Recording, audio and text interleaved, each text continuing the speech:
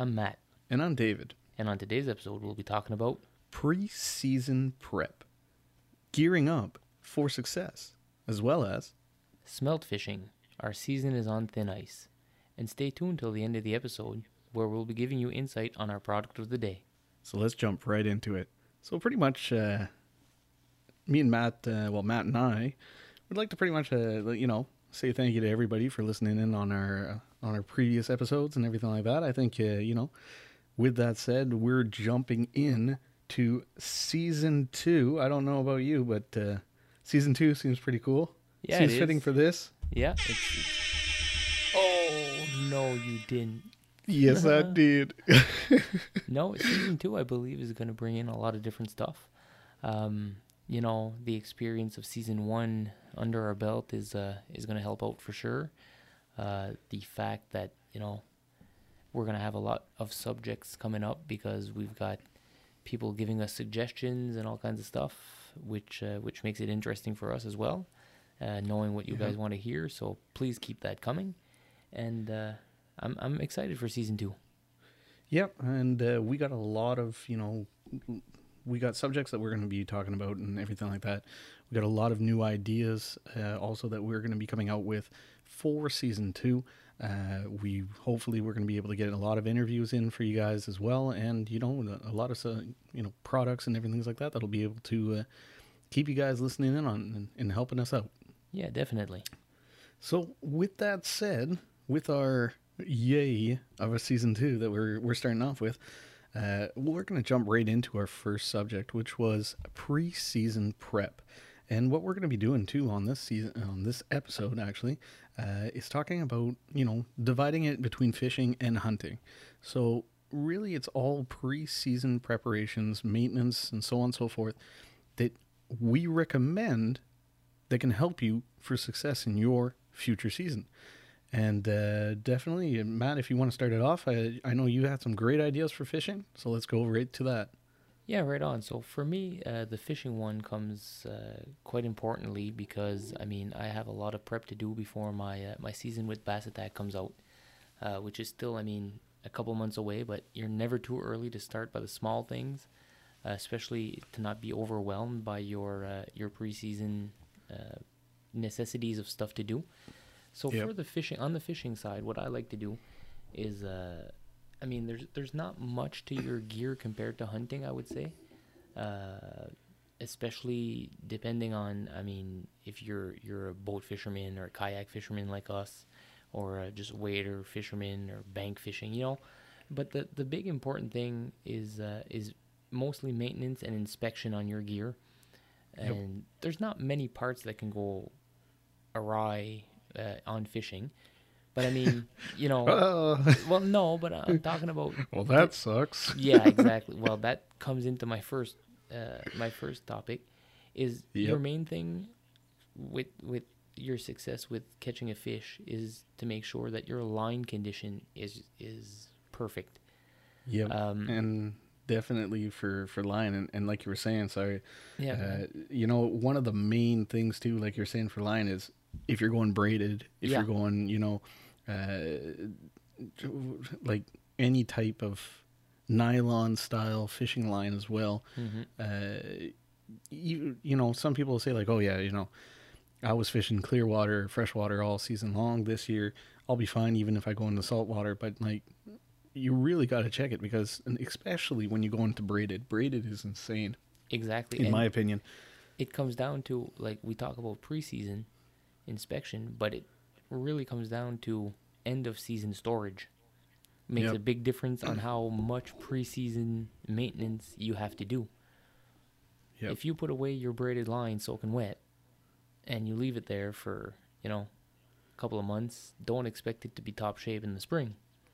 Oh yeah, and even if you go into freshwater with braided line, even if it's, perfectly fine, I've noticed every single time, like you'll notice at the end of the year, it's frayed and it's like all beaten up and everything like that, and yet you didn't even go through salt water with it. So exactly, and right then and there, you got to change it. There's nothing wrong with taking off. Like, I'll inspect it visually, and most times, even if I say it passes, I will still remove a good 30 yards worth of line on the beginning, just because that'll be your area that'll have any abrasion or the most abrasion. Yeah.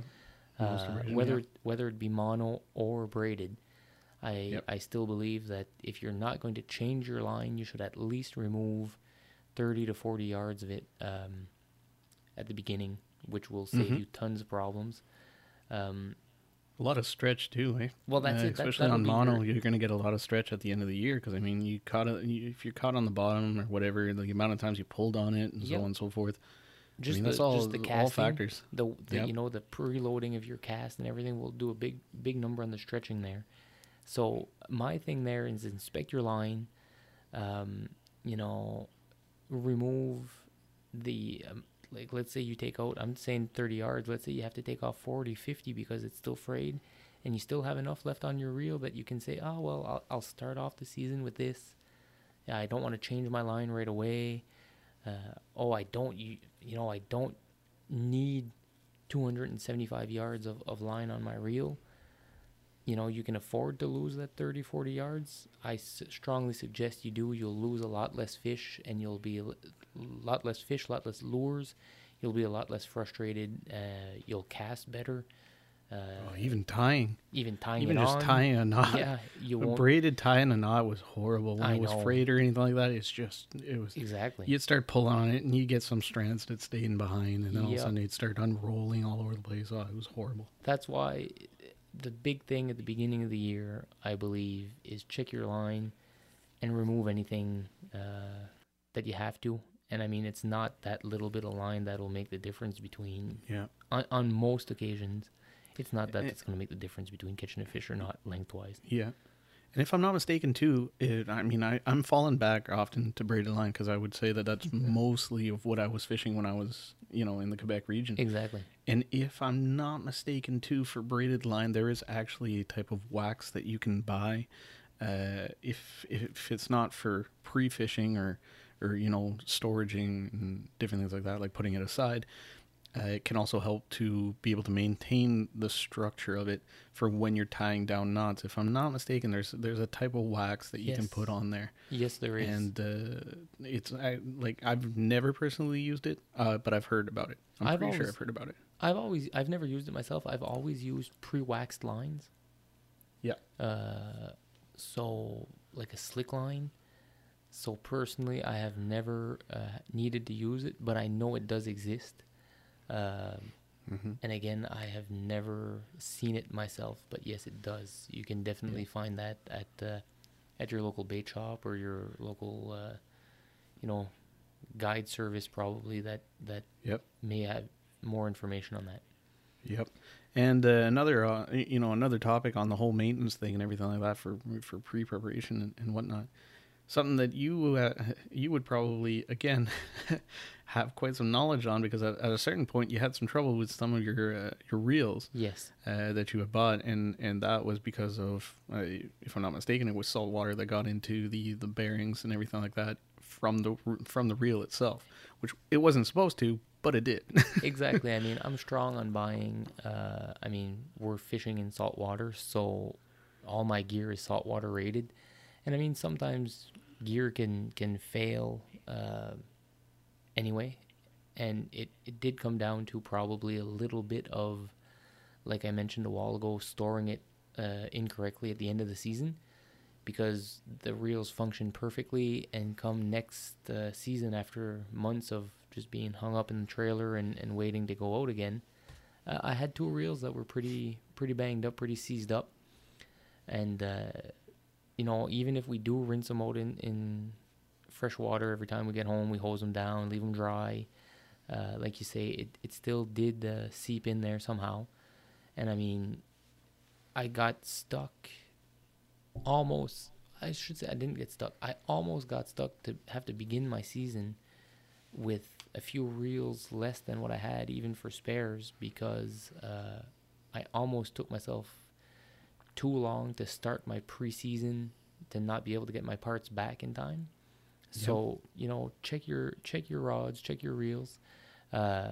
If possible, go and sit on the couch, watch TV, and crank your reel every once in a while, just to Yep. Check Just the to- drag to and everything like that. yeah, exactly. Loosen your drag up. Yep. You know, And if I'm not mistaken, too, sometimes some of the higher end reels.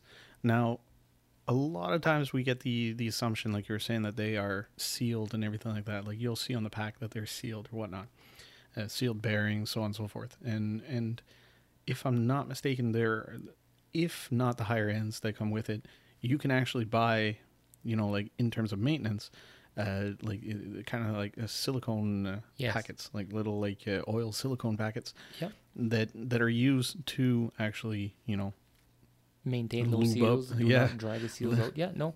And Yeah, I exactly. use Penn reels. Penn has a very good system of that, exactly that, a maintenance kit that you can have.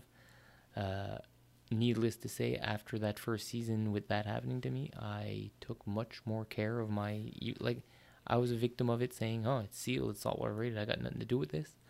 Obviously, that's not necessarily true. Some of The waters them, we have are salty. yeah, and some of them I have never touched. And I have two of them that keep giving me problems, which, I mean, hey, manufactured parts sometimes have defects which might have caused that. I don't know. But now I do maintain them much better because, once again, if you have good line, you did your line inspection and everything, and you did not do your reel, you're still going to have problems and you're not going to enjoy your fishing outings. So, Oh yeah, no, Yeah. that's for sure. Yep. And also, like, now we talked about reels, we talked about line, and so on and so forth. There's also your rods that you got to check up on, making sure that like the ends, all your little eyelets and everything like that. That especially on the tips, the eyelets on the tips are notorious to one of the bend.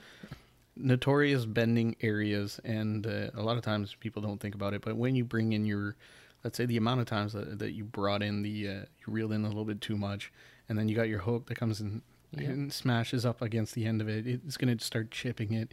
You're going to get these little nicks and stuff like that are going to start breaking your line, fraying your line, especially on monoline. That's where it's going to start snapping. Yep. Either it'd be on cast or it'd be on a catch.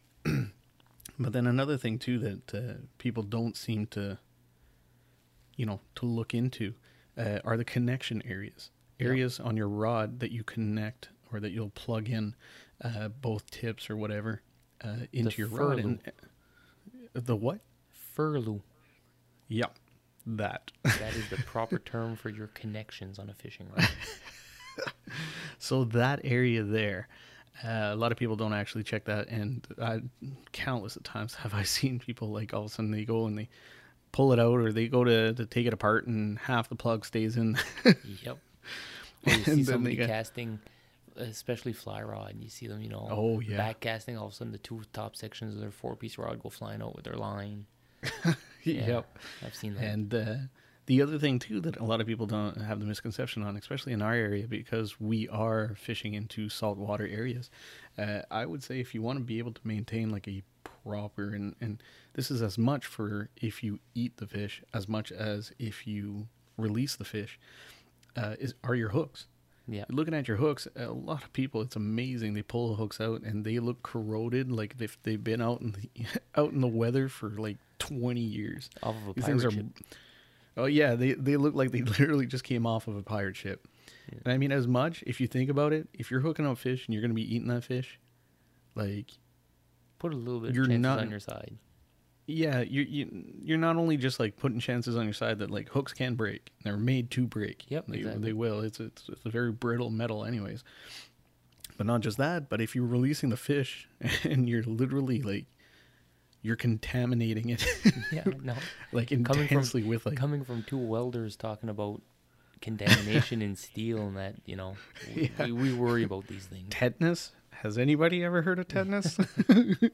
As much as if you don't get it in the fish, if you get it in your finger, it's gonna suck. Yeah, no, you're right. You're honestly, you're right. I But, I know many people that bring out their tackle box in the spring, and like it has this coat of rusty, like scale in the bottom because they left everything in there all winter. You know. yeah. And I actually think, like, I mean, this is me talking about like how I feel about it in my personal opinion, but a lot of people, especially if you're casting with soft baits, Yeah. I feel that if you do get rust on your soft baits, it seems to just deter them. Like, Yeah. I don't know, like if you're going with, let's say, things that have scented or different types of scents or whatever that's on it, for some reason I just feel like when I'm casting out a soft bait that has rust on it, if ever there is any, like I have the misfortune of picking one that has rust on it, I always feel like it is less effective than if I'm taking a soft bait that's just brand new. You know what I mean? Like, I don't, well, I mean, I don't know if you know what I mean, but I know it's what you just mean. like a personal opinion. I've been there before as well, seeing like opening it up and saying, "Oh man, this is my last white lure, but it's full of rust. Am I gonna cast it out?" And then we cast it out, and then I'm like, "Oh, I'm not catching no fish. It has to be because of that." Is it? Yeah. I don't know, but yeah, I'll agree. I think it's like a kind of like subconscious type Yeah, of, probably how do you call that when premonition. people? No, not a premonition. People that are for luck and all that. There. Superstition. Yeah. Yeah, I guess it's a superstitious kind of thing, saying that if you got rust all over your soft bait, it ain't gonna work. and that is non-sexual. Yeah, good one. But no, definitely. And now if we jump in, like, well, we covered everything that's fishing reel and everything like that. Actually, before we jump into the hunting section, there's another one that I'm going to stress hugely on, and well, massively on. Anyways, non-sexual again. I would say your waders. If you're somebody who goes out wading, check your waders for holes. Yep. Man, there is nothing more just aggravating when you get out there and you can feel, like, even if it's a tiny drip, when you start feeling a cold drip on the back of your leg, your day's and not going to be enjoyable. Yeah, if you start feeling a cold drip on the back of your leg and you don't have the runs, Yeah. then you know there's a hole in your boots. Yep. And the problem is as well is, you know, there's so many people that, again, this preseason stuff, a lot of stuff can be avoided with end of season. Do not put your waders away wet. Do not put your waders away, you know, bunched all up.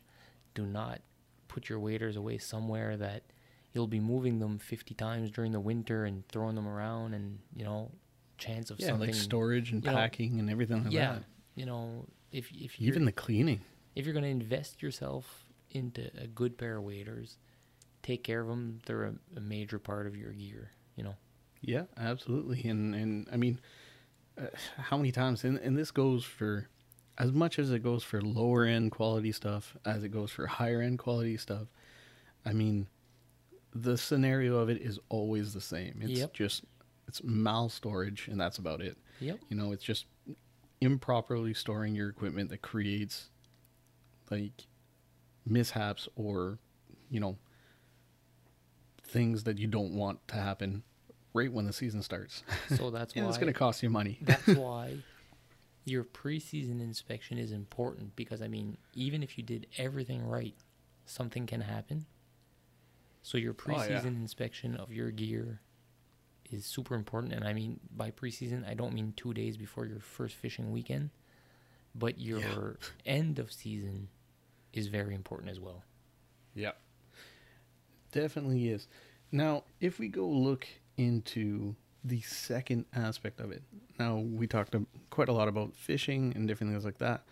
I'd like to jump into the hunting part of the segment, and this is something that's relatively new for me in terms of, like, the amount of equipment that I have. Not relatively new in the sense of, I mean, I'm not new to hunting, but in a lot of the equipment that we have, especially in some of the new type of hunting, you know, hunting variety that we've decided to undertake last year. Well, last season, this season, we got a lot of new things that we, you know, that we're going to have to look into, which being waterfowl. So we have a lot of, like, you know, the decoys, the clothing, the shotguns, different things like that. And I think, you know, for hunting, there's a lot of things that you can do in your preseason prep, and also, like you say again, in your end of season. And that being said, there's, I mean, greasing up, you know, cleaning up the gun itself is one of the major things that a lot of people seem to avoid to do. It's so I don't simple. know what you think. It's so simple on that. Like, You'll talk to my father someday.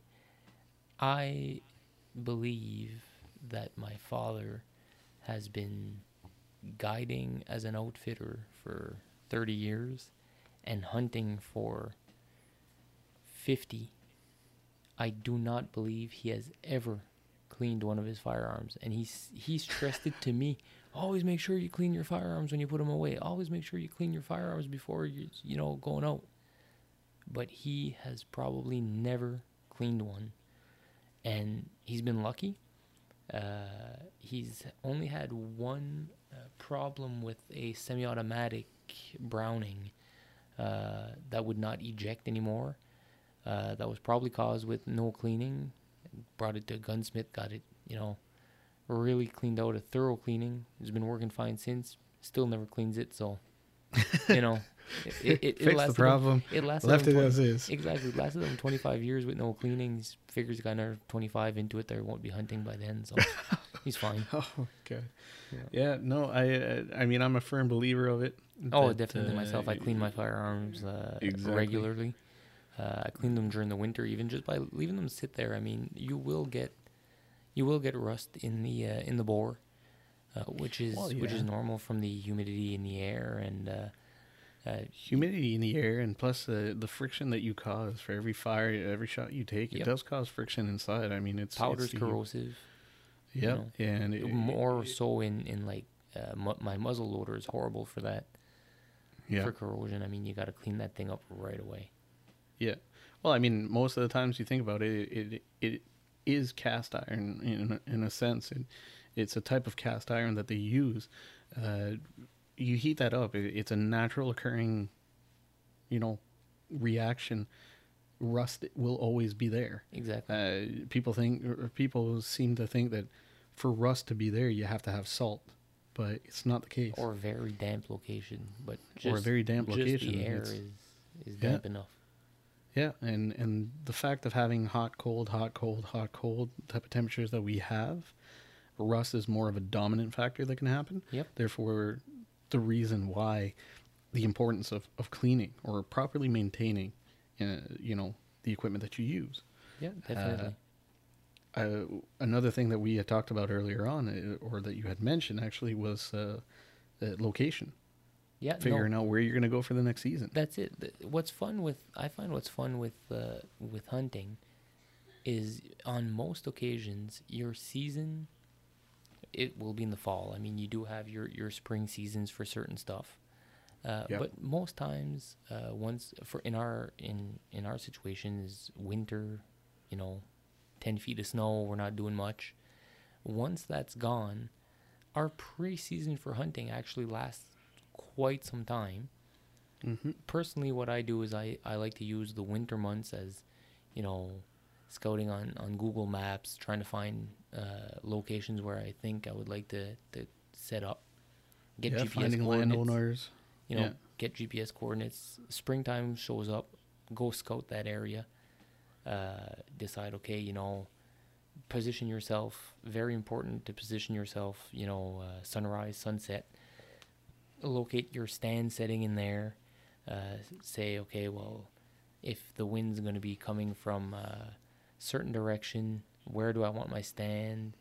To my food plot or my salt lake or my bait station or whatever. To make sure that you have, you put the advantage in on your side.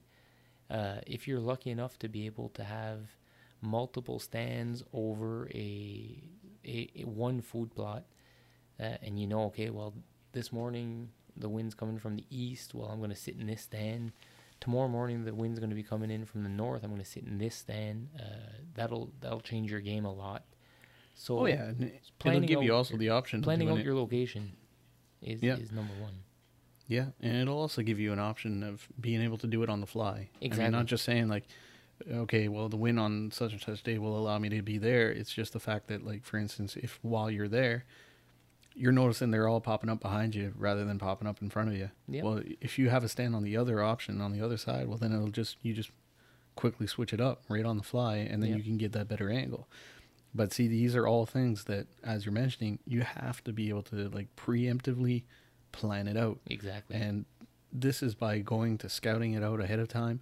Now, we're saying scout out things ahead of time, but one of the biggest things that we want to make sure that people understand is always ask the landowner, or if there is a landowner, try to always get permission before going into an area and start cutting things up. Definitely. Now, this is one of the most important things that we want to be able to stress to you guys that you should do. And it's one of the main things that you can do on and off time during preseason and raid, in areas or at times that you're not able to go there because, like in our area, we have too much snow. So unless you have a ski-doo, you can't really get there anyways. Yeah. But, I mean, you can find out, like you said, through Google Map, all right, well, this land, such and such land or such and such plot or whatever, belongs to that guy that lives at whatever address, and head over there and, Yeah. well, head over there, try to get his number first or something like that, because right now, the times we have, you can't really head over to you're not anybody's heading place. over nowhere. Yeah, exactly. Yeah. But just to get in contact with the person that owns the land is always your first step after you're figuring things out. And then after that, start working at it. Sometimes just clearing out an area is sometimes going to be beneficial even for the owner, because it might be a little bit overgrown, might be older type of woods. And, sometimes just a nice little cut here and there is actually not too bad. Yeah, and I mean, if you're lucky enough to be on private land, a lot of them will like to have you there. They don't want to be overcrowded. Like us, on most occasions, we're on crown land, which means it's public. Your location can be compromised. I've seen myself set up a deer location. Well, you saw it this fall. That 1 year later, I end up having a clear cut 100 feet away from my feeder that I built. Yeah. So, I mean, is it going to be good or bad? Hey, we'll see next year, but that's why in the spring I got to go there, scout it out now that the clear cut is in, and see if I move location, stay there, how I'm going to attack it for next season. So very important to do that as early as possible.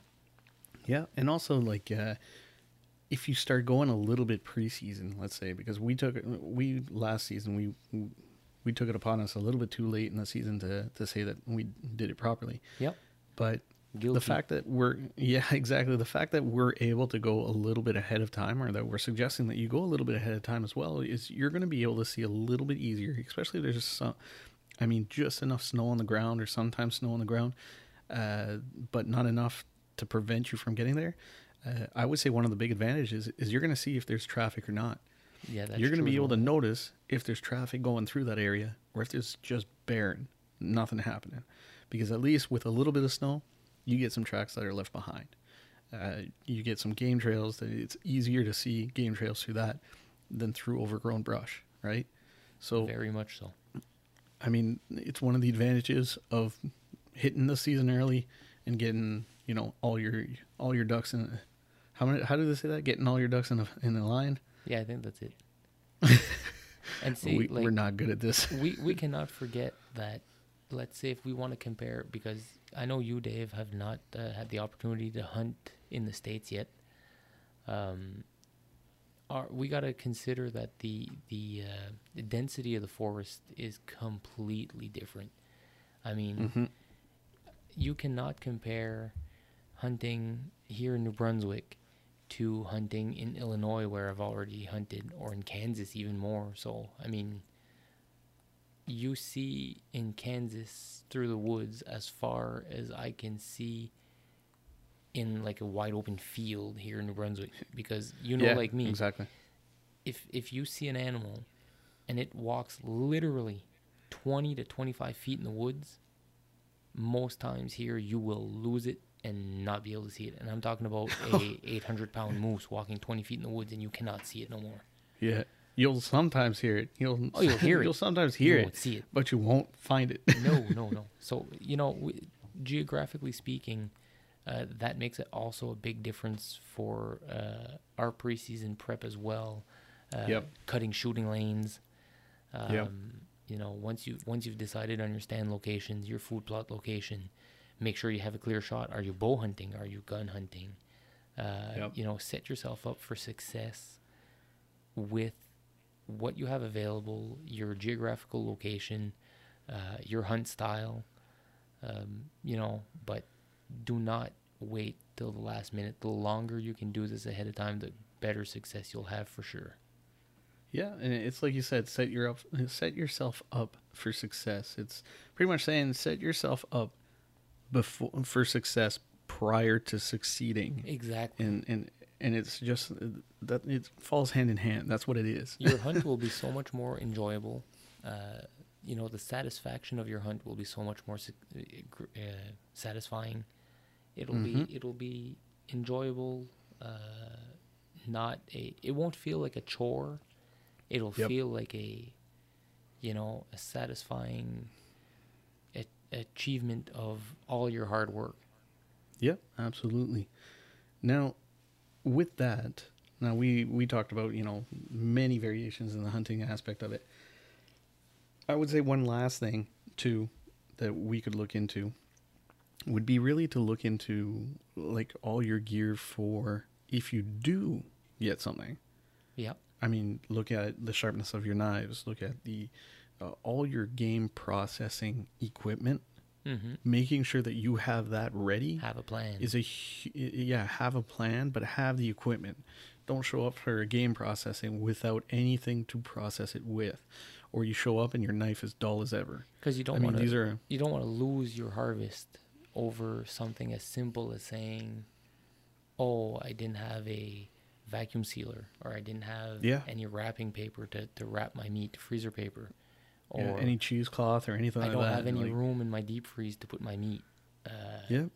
I've seen guys waste a full hind quarter of a moose because they filled their freezer and they're like, "Oh, I ran out of space, so what do I do with let's it? dump it." Yeah, it's sad to see. It's a waste. It's not okay. I do not support that at all. If you will harvest an animal, especially, if you put the hard work into it, plan yourself out to be able to process everything. Yeah, reap the rewards. Exactly, yeah.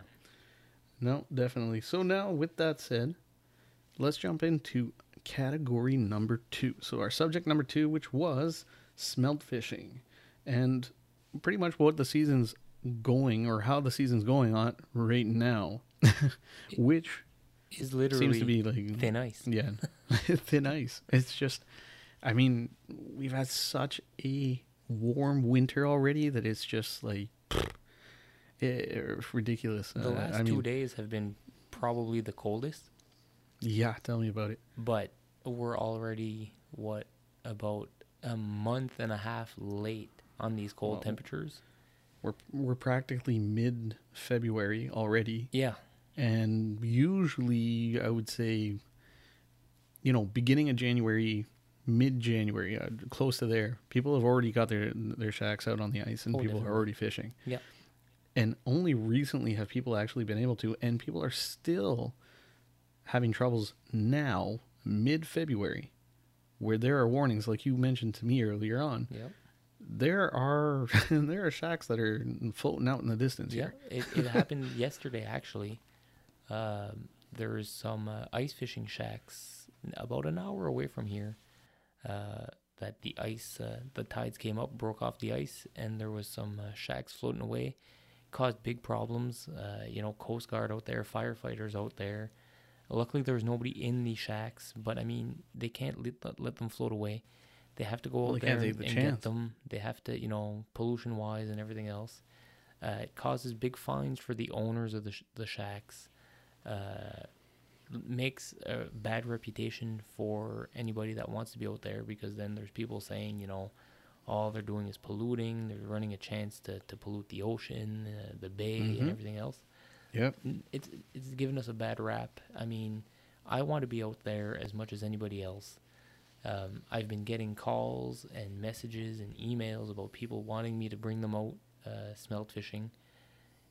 I will not risk it to have an accident happen where somebody would fall through the ice. I will not risk it to have anybody lose equipment, to myself lose equipment. And just Due the to like a simple, poor decision, you yeah, know? due to the simple fact that also since it's not frozen over that well, the ones that are venturing out for nothing. Um, Here, what happens is we needed to freeze up completely solid for the seals to stop coming into the bay. And Mm-hmm. once the seals stop coming in, is when the fishing gets good because the fish are not being chased by the seals. And Yep. right now, I am I'm guessing that if we do not have these minus 20 temperatures for the next 3 straight weeks, we will not freeze up. And even if we do, I'm not sure that it'll freeze up in time because our season still ends March 15th, which is Yep. only 5 weeks away. Yep. So I'm guessing that the season will be pretty much done. But, if you're out there, be safe, check your ice conditions, don't do anything reckless. We don't want to see anybody get hurt, lose a life, lose some equipment, have, people risk their lives to go get your equipment, and then you have to pay a fine for it. Is just ridiculous for a couple small fish. Yeah. For a couple of little They're like delicious, but yeah, exactly. They're good, but they're not that good. no, exactly. I'll pass. Yeah, exactly. But no, for sure. And I mean, even just recently, like the river that's by the house and everything like that. Only just recently did it actually freeze to a proper point where you could actually walk out onto it. I mean, I checked it with a pitch bar, like a pry bar, a large pry bar, and I mean, I was only like I would hit on the top of it just to see the thickness of it, and I'd go right through and through. I mean, Really? you're looking at like an inch. That was it. Wow. Where An inch usually of there'd be ice. 6 inches at this time. Yeah, exactly. And it was when it did happen, I was like, okay, I think I'm gonna back out. Of course, yeah, definitely.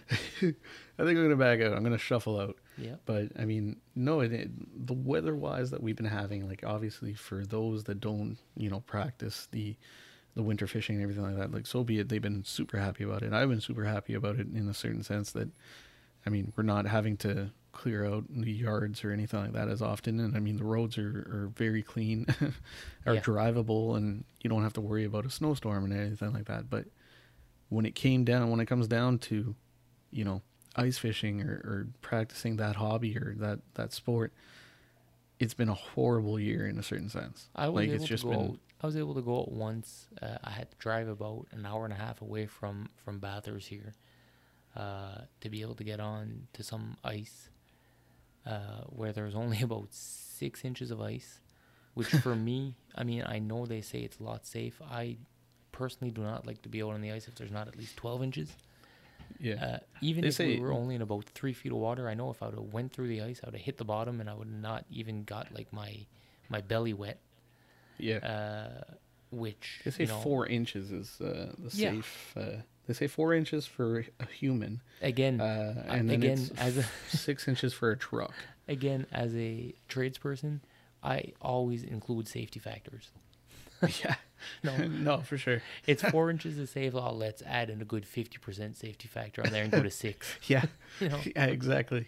Put the that little factor in there, that little like extra percentage, and we know we're good. yep. And again, 4 inches strong. I always like to go when it's like 12 inches is when I really feel safe. Yeah. And we were out there. This was what 2 weeks ago now. And like I About, say, yeah. it was about an hour and a half away from Bathurst. We were lucky enough to catch some fish. There's a bunch of people out there on the ice. We caught a few. I didn't catch many, but I was able to do it this year once. But unfortunately for bass attack fishing, I will probably not be bringing out any ice fishing clients this year. This season, yeah. Yeah. Yeah. No, definitely. With that, so let's say what we're looking into right now, because I mean that was a quick subject and everything like that. But why don't we jump into the product and or products Yeah. of the day that we have. And it's not necessarily a brand in particular that we decided to isolate ourselves on, but more actually a variety and more of an actual product itself. When I say that, it's more like a specific type of item that you can use for the maintenance of your firearm. And Matt, I'll let you go off with that one right there and explain a little bit of what it is, and then we'll jump into a little bit more statistics. Well, not statistics, but price ranges for everybody and all that. So again, we're going to mix in our preseason prep with our product of the day. Another good preseason practice for your firearm is ensuring the proper sighting in of your firearm, whether you installed a new scope on or you've had the rifle out with you an entire season, bouncing around the truck, bouncing around the side-by-side, bashing through the woods, things happen. So our product is, to save you time, money, and frustration, is a bore sighter. Yes. Many different varieties. You have laser bore sighters that you put in the end of your barrel. You have chamber bore sighters that you can get for a specific caliber. You also have the bore sighters, like what I have for bore sighter is not the laser. It's probably, I haven't seen many around in store. I don't even know how popular they are now. Probably the lasers are the more popular one. But I have... Yeah, they're the ones I've seen. You've seen them? At Bass. Yeah, I've seen a lot of them at Bass Pro. And I mean, a lot of... It's actually kind of funny because those that sold out the most were all lower caliber, rounds. Okay. So, like, for instance, the 22... the 22 250, 223. Okay. They were all sold out. Every single one of them. That's the chamber one? But then all the one... Yeah, Okay. but then all the... no, just end of barrel lasers. Okay, gotcha. Yeah. But all the ones that were left over were all the higher calibers. Okay. So we're looking at from the 7mm and different things like that. Okay. They were all still on the shelves. Really? And virtually they were all the same price that were there. But all the ones that were sold out were all the lower chambered rounds. Really? So like I was saying, all the 22s and everything like that, they were all gone. Right off the bat. I just find it's kind of funny. Yeah. People seem to say well, it's a lot harder to chamber in a 22 than to sight in a 22 than any other thing. But they still are probably a more popular round as well. So that probably has a lot to do with it. Yeah, I guess so, yeah. And the one that I have is when you put it in the end of the barrel and you look down your scope, it's like you're looking into a target that's gauged to be at 100 yards away, 100 meters away. And you bring your reticle down to the center of the target, and theoretically, you'll be somewhat within at least hitting your paper target to start off with. And I mean, this is a big thing. I've seen myself go to the range before I had a bore sighter and start off, 25 yards, making sure I'm hitting paper, and then calculating my click number value for 25 yards compared to 100 yards, and then clicking it in, moving to 50, checking it again, then moving to 100 and checking it again. With the bore sighter, oftentimes now it's directly to 100, and I'm within, call it a 6-inch radius of my desired location, which makes it a lot less frustrating, a lot less time consuming, easier on bullets. Just makes the whole process better. Also, it helps out even if you're not installing a new scope. If you just want to check it, if you at the beginning of the season you decide to say, oh, let's throw it on the bore sighter and see if I'm still lined up, you'll at least get the initial, okay, I'm good, or oh, wait a minute, I'm way off. Let's start a good process to get this back tuned in. Yeah, absolutely. And when we're looking at price wise and stuff like that, I just crunched the numbers because the prices I had before, those were US numbers. Okay. But we're looking at about close to $28. And this is on Cabela's or Bass Pro or everything like that. I didn't look at the other areas, but on those sites, you're looking from $28 to all the way up to $230. Yep. And the variations in calibers and variations in styles, either it be a chambered style or it be a barreled style. I mean, variations will vary.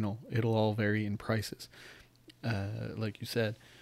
And one of the surprising things that, like you pointed out to me in the States, is a lot more dominant in popularity. I thought it was funny that they actually have a bore sighter for a shotgun. Yeah, you said for that. 12 gauge. Yeah. Yeah, I was like, okay, well, and then you obviously, like you said, and it's a completely logical reason. It's if you fire with a slug. Yep. I mean, it is a rifled slug most of the time. Yep. So therefore, Here in our region, we don't have many slug hunters, but like I was mentioning to Dave, in my hunts in the States, where there are a shotgun season and a muzzleloader season and a rifle season and a bow season,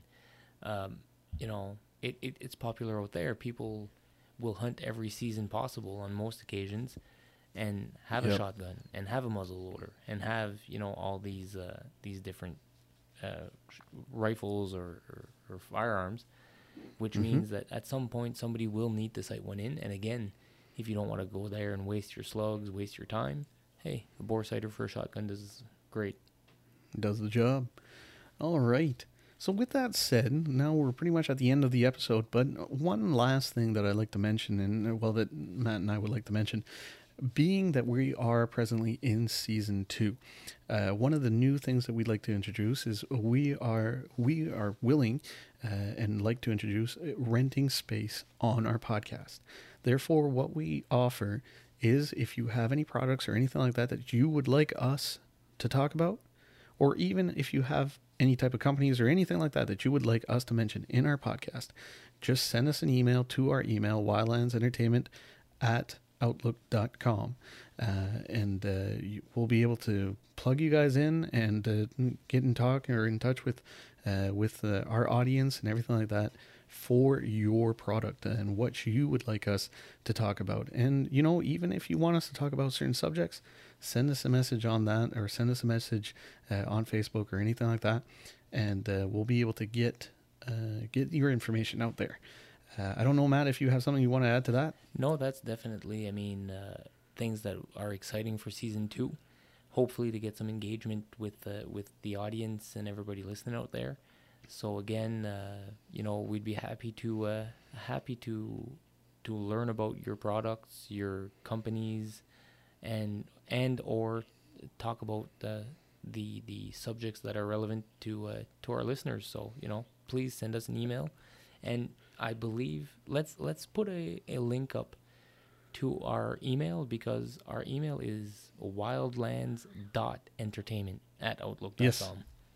Yeah, I forgot the dot. Yeah. But yeah, it has the dot. People have to remember there's the dot. But the link, the copy of it will be in the description of the episode. How about that? Yeah, no, definitely. And, the great thing about that, like I said, is if you want, we'd like to bring on sponsors with us into the show, and we'd like to be able to bring those products out to everyone.